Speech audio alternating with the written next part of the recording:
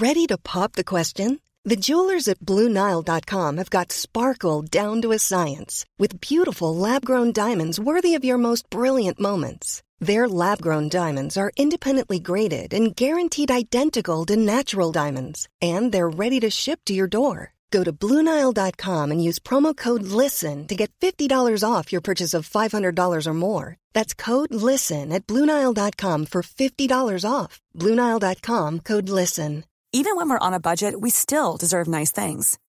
Quince is a place to scoop up stunning high-end goods for 50 to 80% less than similar brands. They have buttery soft cashmere sweaters starting at $50, luxurious Italian leather bags, and so much more.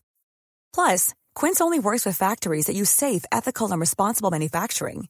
Get the high-end goods you'll love without the high price tag with Quince.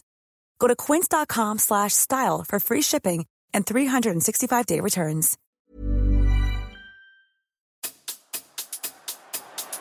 In by Kulusevski. Oh, that is extraordinary. He has gone and stolen it back.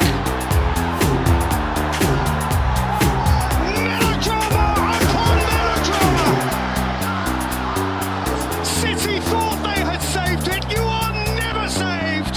Face to face with Harry Kane, and Conte has found the way. Welcome, listeners, to The Extra Inch. My name's Windy, and I'm joined by my sidekick and best friend, Bardi. Hello, Bardi. Bonsoir, Windy. And our tactics guy, and a man who apparently watched the England game with Sir Keir Starmer.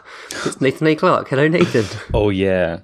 Fucking hell. It truly is me in that proper picture. doppelganger. Like, the thing, okay, here's the thing.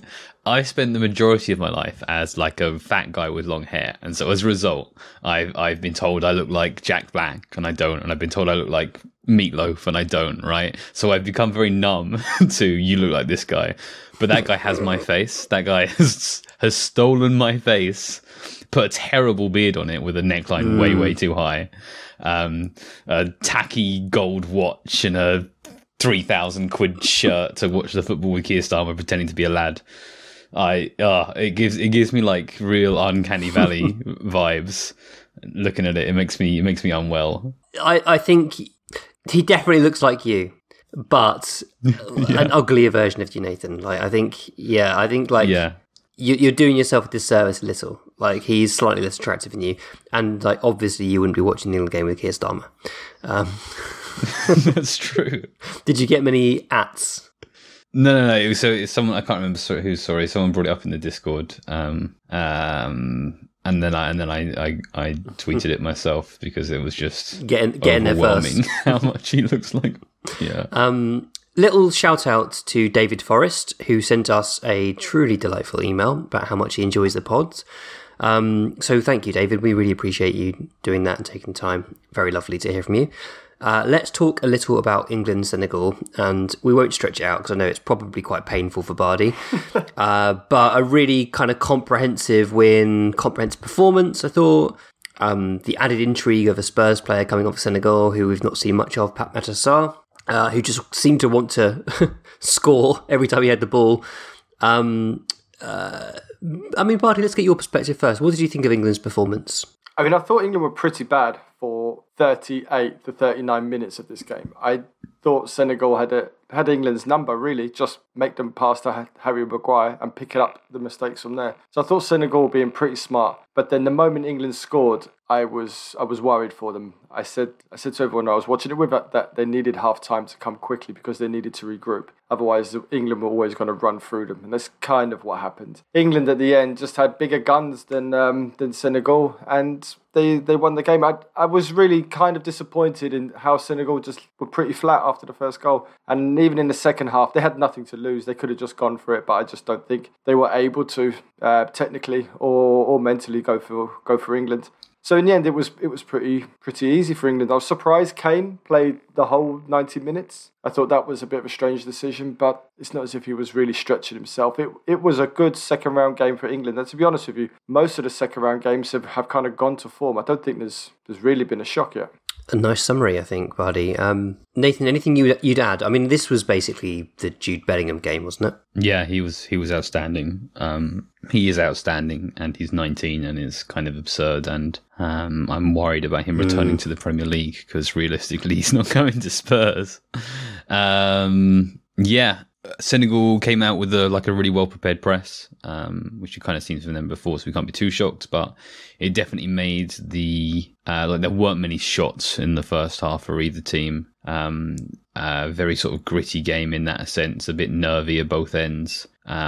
England sort of eventually broke the press a couple of times and basically scored off the first few chances they had. And after that point, were able to sort of run through Senegal. Like you said, I think Senegal kind of collapsed because they were doing their pressing game, committing to it really well, doing well, and then sort of unlucky to concede, and that takes a lot of the wind from your sails, right? And I think that they continue to try to push and got undone doing so that way because they had to try to find a way back into the game, right? So pretty smart performance from England, I guess you can say. I think so. Southgate gets a lot of criticism, but I have been thinking a bit about him.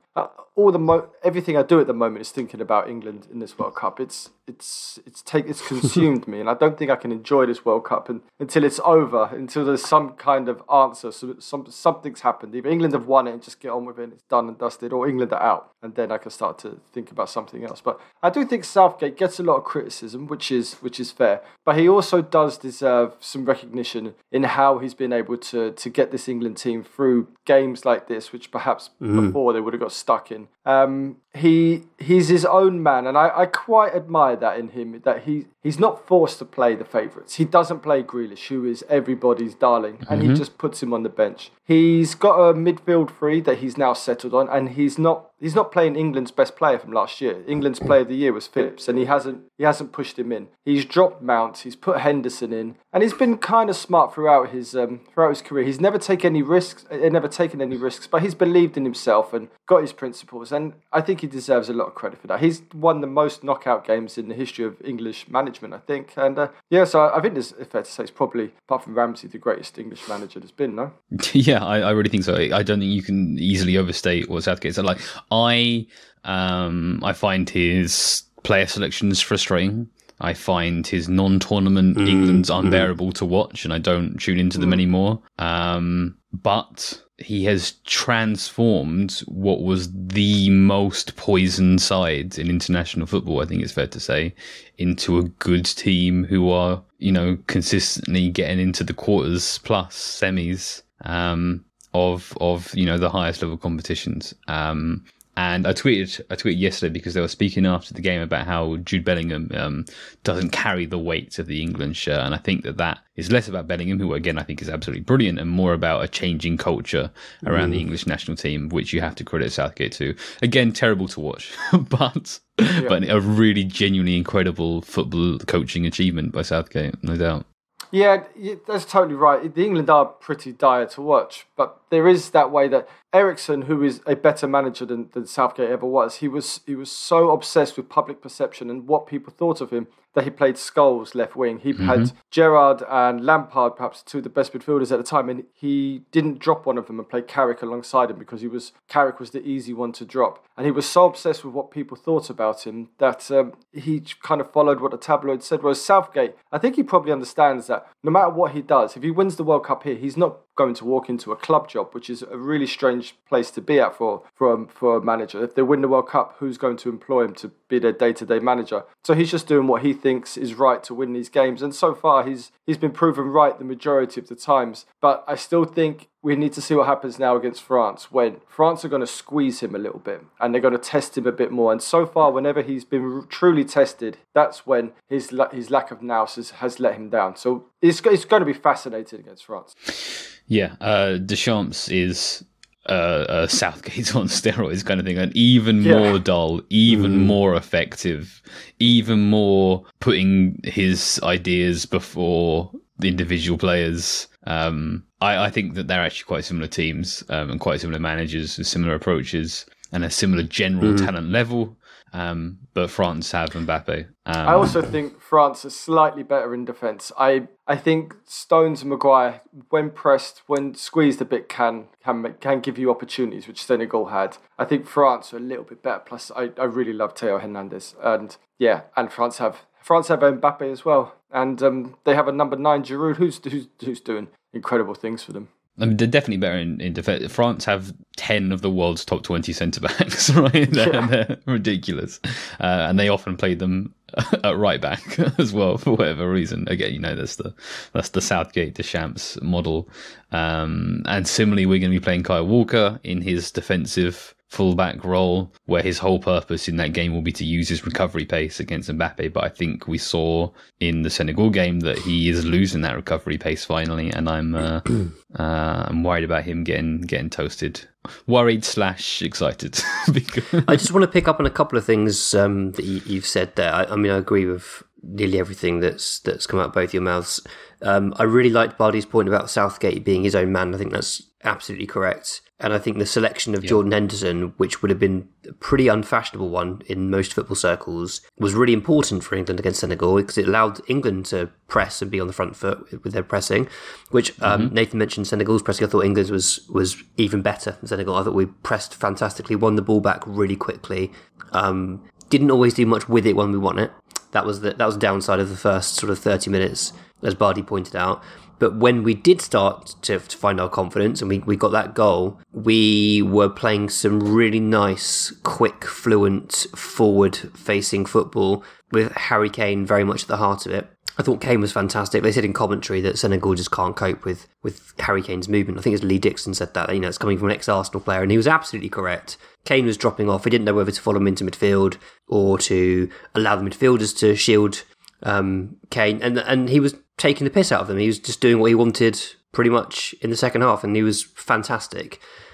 France is a different challenge, and as Bardi points out, we had a couple of moments against Senegal where, and it was Harry Maguire in particular, just sort of either dawdled on the ball or was a little uncertain with when to try and win the ball, and you can't do that against Mbappe because you will get exposed and you will concede. So we need him to not make any mistakes, and I think that's a big ask for a player who has had a tough last 2 years now.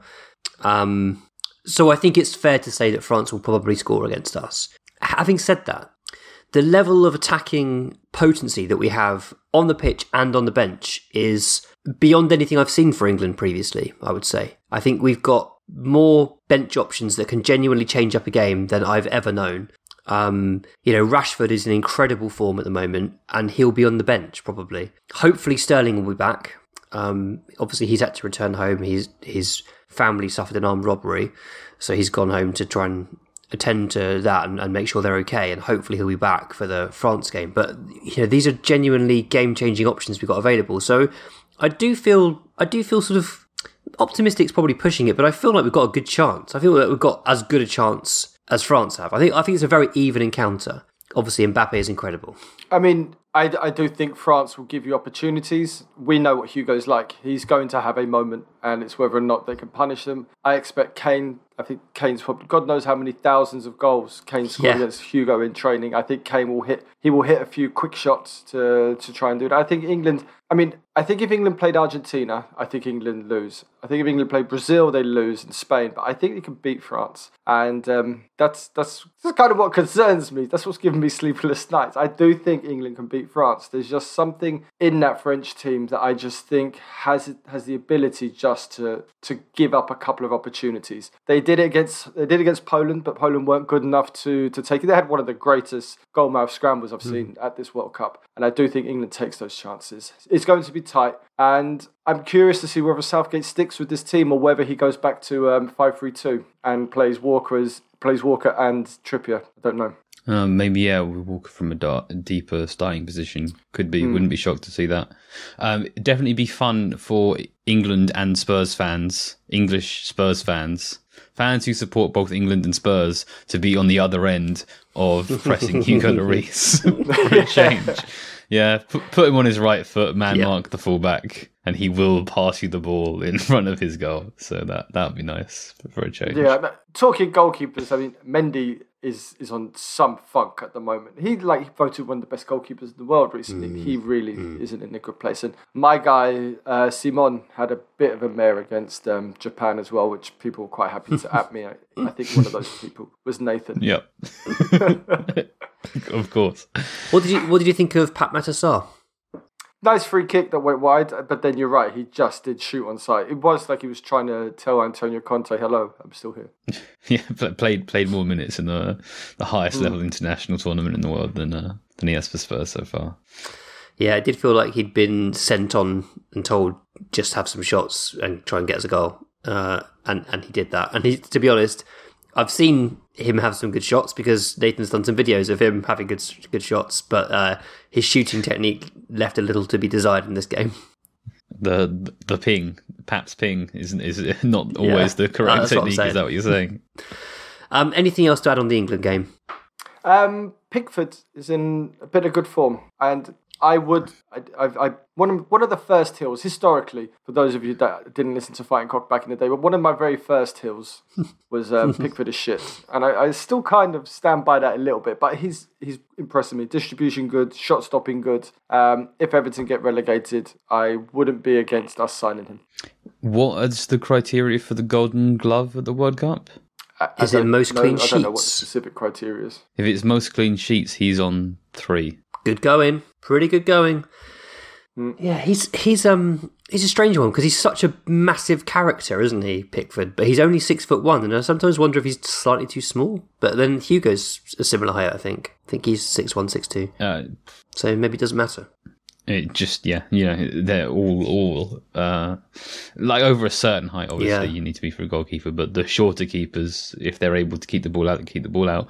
As we are recording right now, Croatia is going to penalties. And Japan have missed their first penalty.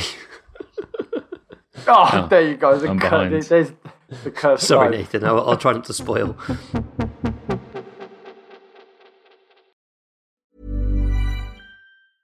You should celebrate yourself every day, but some days you should celebrate with jewelry. Whether you want to commemorate an unforgettable moment or just bring some added sparkle to your collection, Blue Nile can offer you expert guidance and a wide assortment of jewelry of the highest quality at the best price. Go to BlueNile.com today and experience the ease and convenience of shopping Blue Nile, the original online jeweler since 1999. That's BlueNile.com. BlueNile.com. There's never been a faster or easier way to start your weight loss journey than with PlushCare.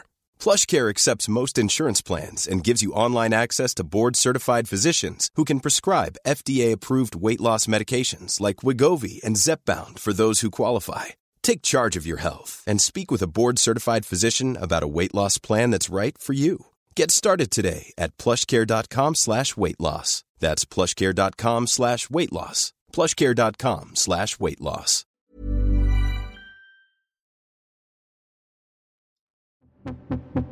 So, on Patreon this week, Nathan has delivered a fantastic piece of scouting work. In fact, Nathan, I'll let you talk us through it. Have you watched it? It's I've watched some of it. Did you get a chance? Okay, all right.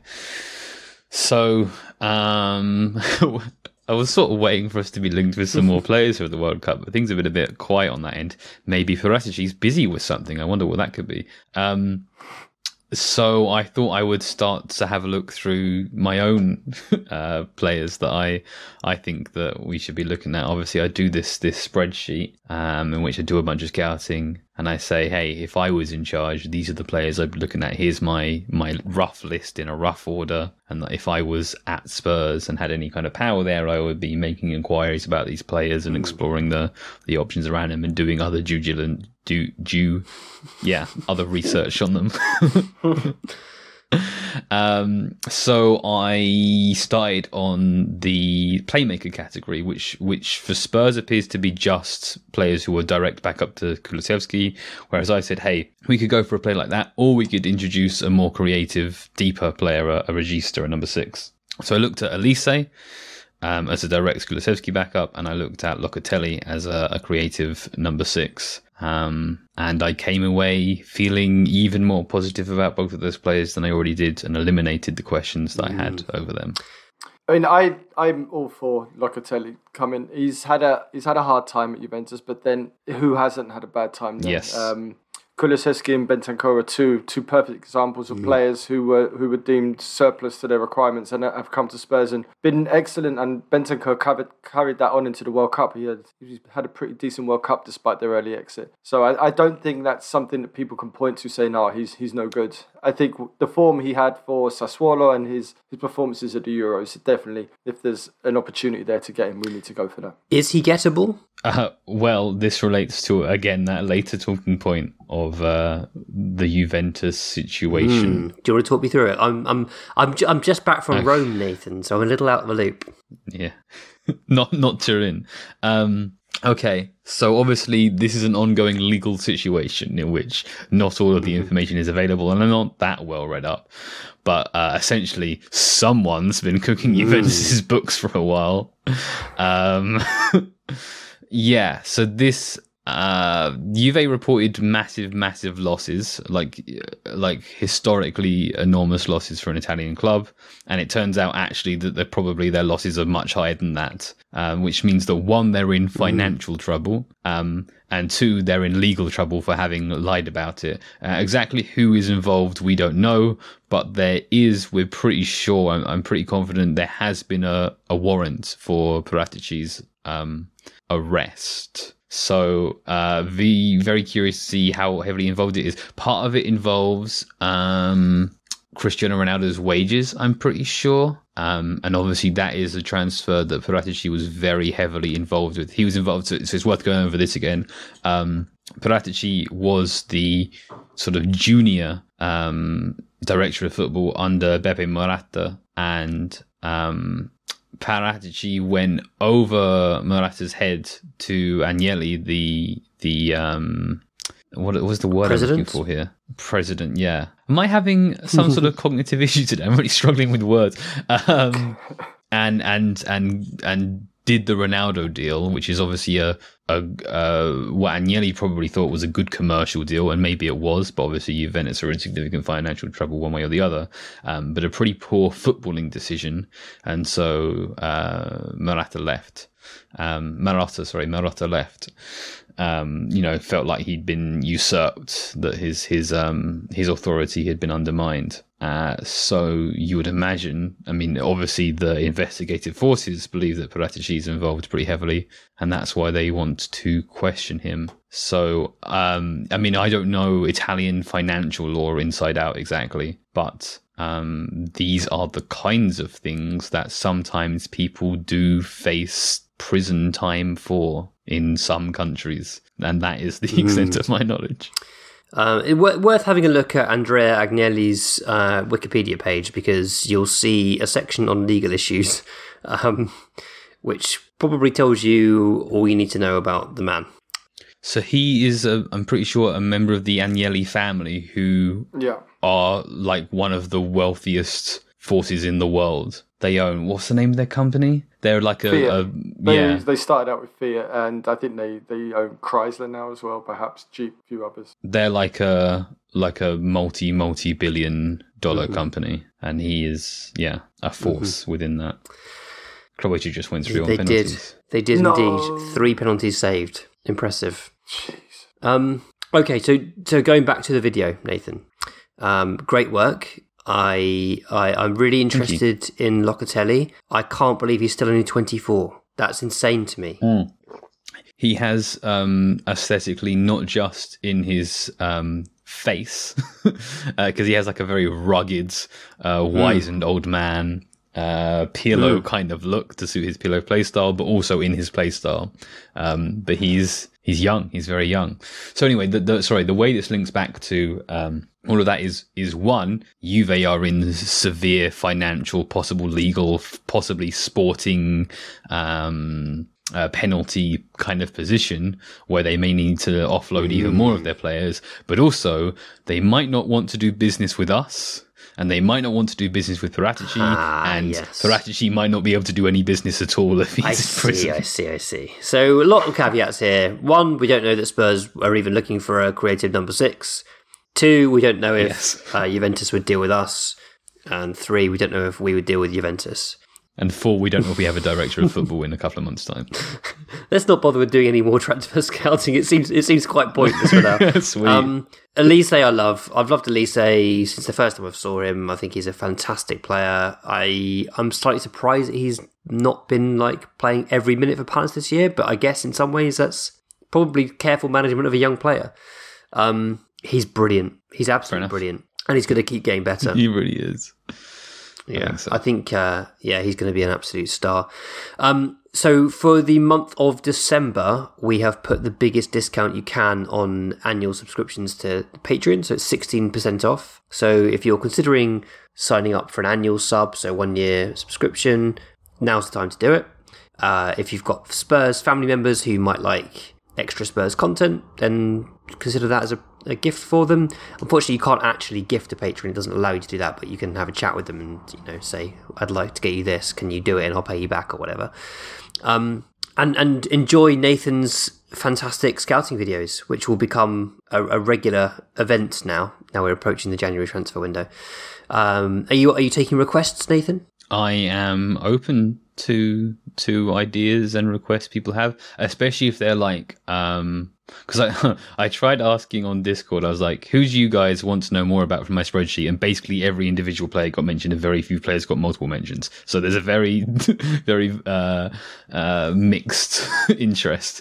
So I'm going to work through the list and do the first, my top option or my top couple of options for different categories. But yeah, I'm definitely open to, because obviously Jonathan Shannon asked me to do a full match analysis rewatch, and that went really well. So I can't guarantee I'll do your idea, but I'll definitely consider it. And because we have no benefits to the Harry Kane tier still, if you remember the Harry Kane tier, you can, if you are a member of the Harry Kane tier, you can tell me a topic and I will do it. Nice. How's that? Meanwhile, Bardi's been doing the X-Sub Advent calendar. How are you enjoying that, Bardi? Traditional. Yeah, it's very nice. A little traditional advent calendar. Something will slide into your inbox every day. I'm going through this season. It's the squad number advent calendar. So obviously every day there's a number related to a player, and I'm trying to, I'm doing players who are a little bit different. Perhaps putting it relating it to something in my life, or just picking a player that perhaps people aren't that familiar with. So we started out with Eric Torsvet. We've done Stephen Carr because we were talking right backs, Emerson and everything else. We've done Danny Rose just because I thought Danny Rose needed a moment in time, and I can't remember who I did for number 4. But anyway, they're coming every day. If you've missed any, you can catch them all. Lovely stuff. And I've got 2 things in the offing, 2 bits of content. Firstly, hoping to record finally with Chris Summersell again this week. He's had some hardware issues, but we think we're back up and running, so I'm looking forward to getting straight off the training ground, back up and going. And also I am speaking to Alex Stoyle, who is a sports psychologist. If you've heard him before on the Extra Inch, he's fantastic. You'll absolutely remember having heard him because he's brilliant at what he does. Happy to take any questions from X-Subs for Alex, recording on Friday. And I'll put a note on the Patreon as well, so people can drop their questions in there. But lots happening on the Extra Inch Patreon, so do get involved. Blanky says, if Levy came to you and said we need to sign one of these, which would you rather? Franck Kessié or Weston McKennie? Definitely Kessié for me. I'm not a McKennie fan in the slightest. I agree. Because we were strongly linked to Kessié before, I did end up putting him on my list of midfielders, not because he's especially creative, but because he's a really good press resistor. But now I think that we largely have that with Basuma, who hasn't played that much, who hasn't offered a ton with his press resistance on its own. But Weston McKennie makes even less sense than that. We don't need these players. That's the reality, isn't it? I thought for a second that Nathan was going to go for McKennie, and I was ready to gasp in shock. On the topic of central midfielders, Arnie says, would you take Modric back at this point in time? 38, turning 38. I'd take him for the bench for another year. Would. I mean, the bench. He's absolutely running things for like. Absolutely. But he's not. That's not going to happen forever, is it? Yeah. Play him in the Champions League. He's better than our Danish friend. So I think we could play him over Højbjerg. Give Højbjerg. I think Modric would struggle with what Conte would expect from a central midfielder. But I think he'd be incredible to come on for the last half an hour of games. Nathan? We've signed enough veterans in this squad. We've got to be thinking about the future a lot more. I feel like. Fair. Dakota says, loved the video from last night. Elise in particular is such an exciting player. It seems like every season we are reliably linked with good young championship players, Eze, Elise, Bowen, etc., only for them to go to a lower Premier League team, namely Palace. Seeing as our recent signing of this type, Jed Spence, has been relegated to so few minutes, do you think it's justified that the club keep passing on these players, as we obviously are not the best club for their development right now?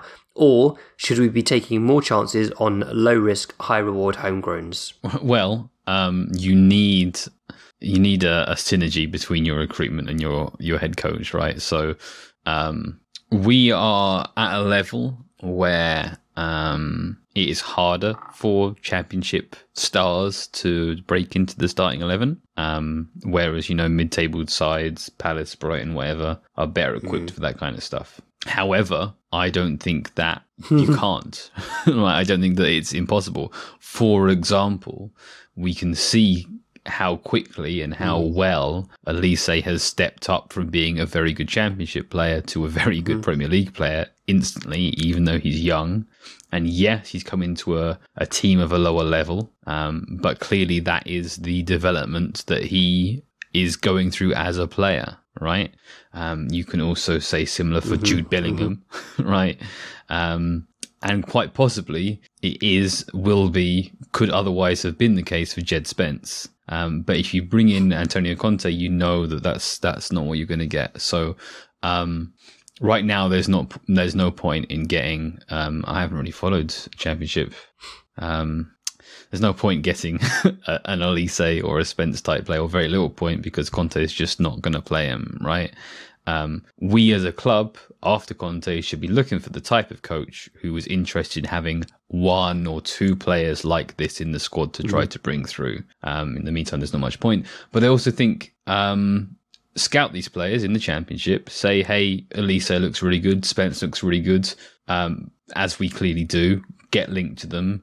They move to a mid-table Premier League side, a Bundesliga side, or a Liga side. Keep watching them, and if they're good after a year, okay, they're going to cost a lot more, and there's like an opportunity pricing thing that there's against you. But that's the time. That's the time to go in for them, and it's going to cost a fair bit.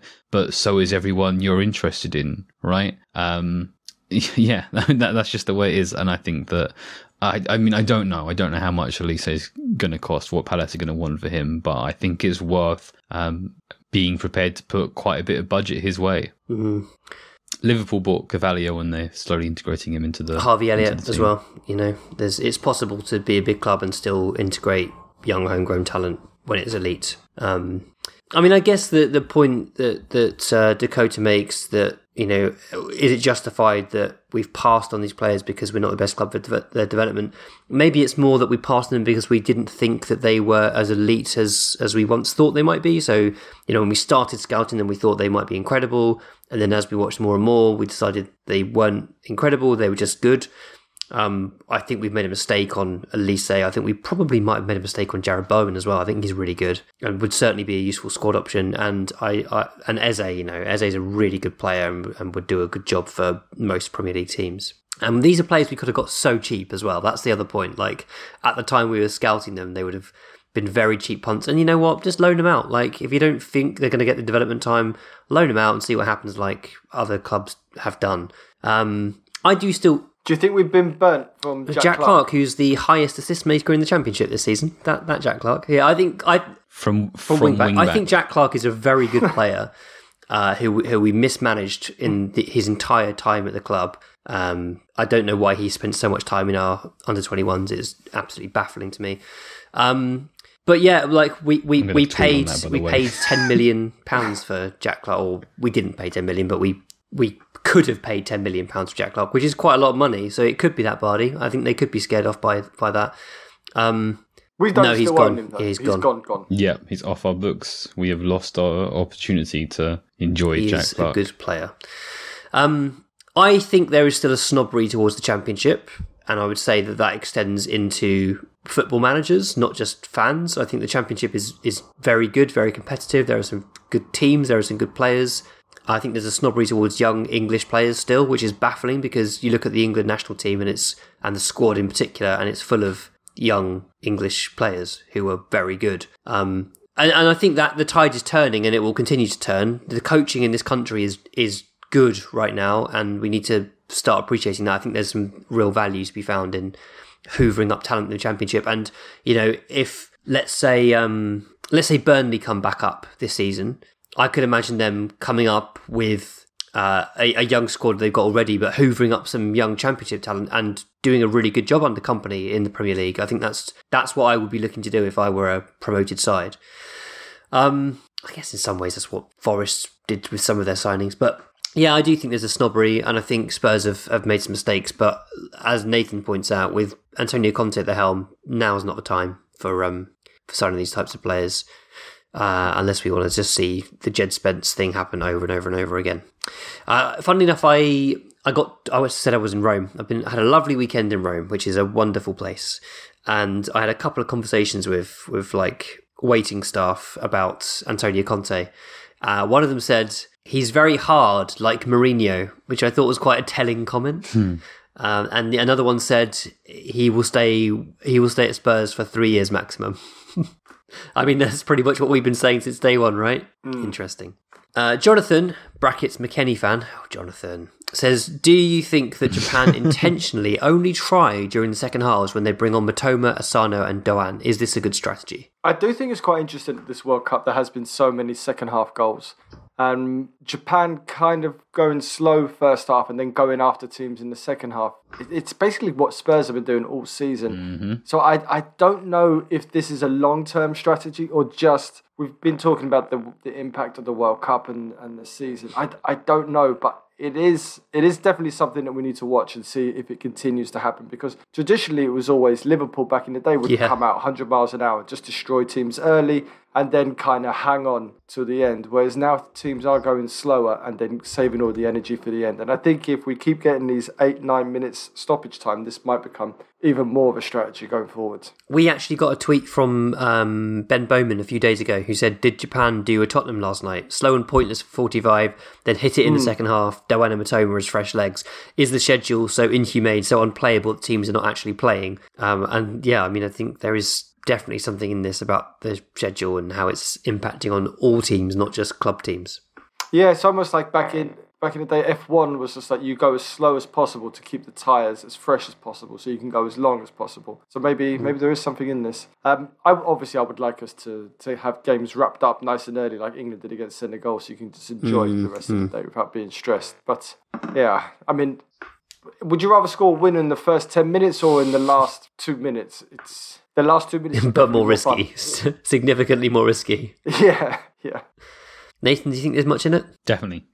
I think, is this a good strategy? Yes, point to Spurs this season, managing fitness, and the games are even faster. To turn around between games is even shorter in World Cup. And is it a long-term strategy? It doesn't matter. It's like a 7-game tournament or whatever. Yeah, exactly. To end, I just want to say, you might remember a few episodes ago we had a section about the basketball, an iconic basketball court which had become damaged and needed the floor replaced. And I wanted to say a big thank you to the people who listened to this podcast and helped out. There were several donations, one of which was incredibly significant and made me feel very proud that we were able to sort of unite the right people to make this happen. Really, really appreciated. And Rich, who recorded that section, really appreciates it as well. You have been listening to The Extra Inch with me, Windy, my sidekick and best friend, Bardi, and our tactics guy, Nathan A. Clark. If you like this, there's plenty more at patreon.com/The Extra Inch. Production is by Nathan A. Clark. Our logo, artwork and website are designed by Trayton Miller. Our music is by David Lindmer. You can find him on Instagram at David Lindmer. Do check him out, he's great. Follow us on Twitter and Facebook at The Extra Inch. Email us at podcast@theextrainch.co.uk. Subscribe, leave us a rating and a review. And most importantly, be sure to tell all of your Spurs friends. Shout out to the X-Subs, we love every single last one of you. And of course, come on you Spurs.